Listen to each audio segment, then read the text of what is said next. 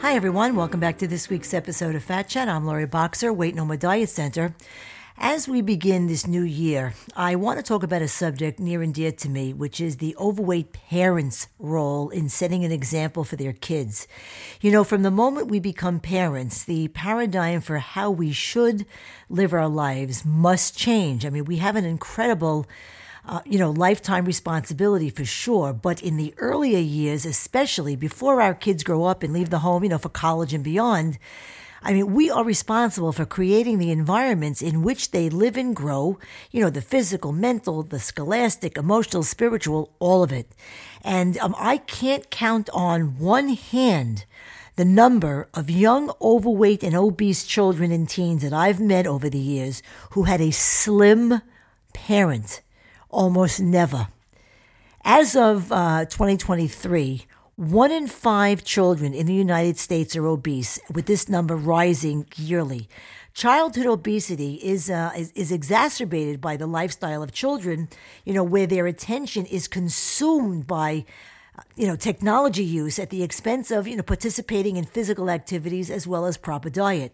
And when I meet with an overweight parent, grandparent, or guardian, for the first time, and I see on their consultation questionnaire that they've tried every diet, known to man, every quick fix, every gimmick, and have, every unhealthy behavior you can imagine, I always ask them a barrage of questions such as, would you be okay with your children smoking cigarettes or pot or a little cocaine every now and then?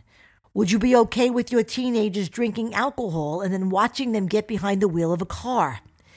If you would be really, really pissed to learn that your kids were smoking or doing drugs or guilty of driving drunk, well then, obviously, you can't do any of those things, right? I mean, you certainly can't punish a child when you find cigarettes in his room if you smoke. I mean, isn't that right? If you have an overweight or obese kid or teenager at home, would you let your children stop eating to lose weight? Would you tell your kids that eating and purging to lose weight is a really, really great idea? How about, putting balls behind their ears to lose weight, or cutting out entire food groups to lose weight, or encouraging them to take diet pills, or injecting themselves with drugs or hormones, or any of the other stupid-ass ways that people harm themselves these days, to lose weight? Would you encourage your already overweight kid to pack on even more weight, enough to meet the criteria for obesity surgery? Now, doesn't that sound like a great idea? I mean, that way they can have the surgery and all their fat problems will just disappear like magic. If you are an overweight or obese parent, follow what I call my triple S rule. Stop the stupid shit. Stop wasting your money and time on quick fixes and bad habits for yo-yo, short-term losses that turn into long-term problems, both physical and emotional. Do you like living the life of an overweight person? Is that what you want for your children? Do you like shopping for clothes that look good on you instead of being able to buy the clothes you like and want to wear? Is that what you want for your children?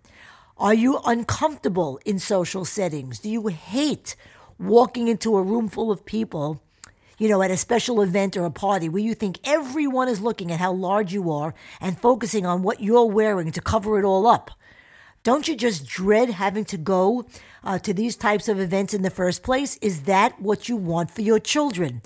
Don't you think kids need guidance from their parents? How can you possibly give guidance to kids on any issue, and certainly as pertains to behavioral issues, if you yourself don't set the example? Do you want to give your kids the same lifelong battle with obesity that you've been waging? Don't you think kids want and need to look up to their parents?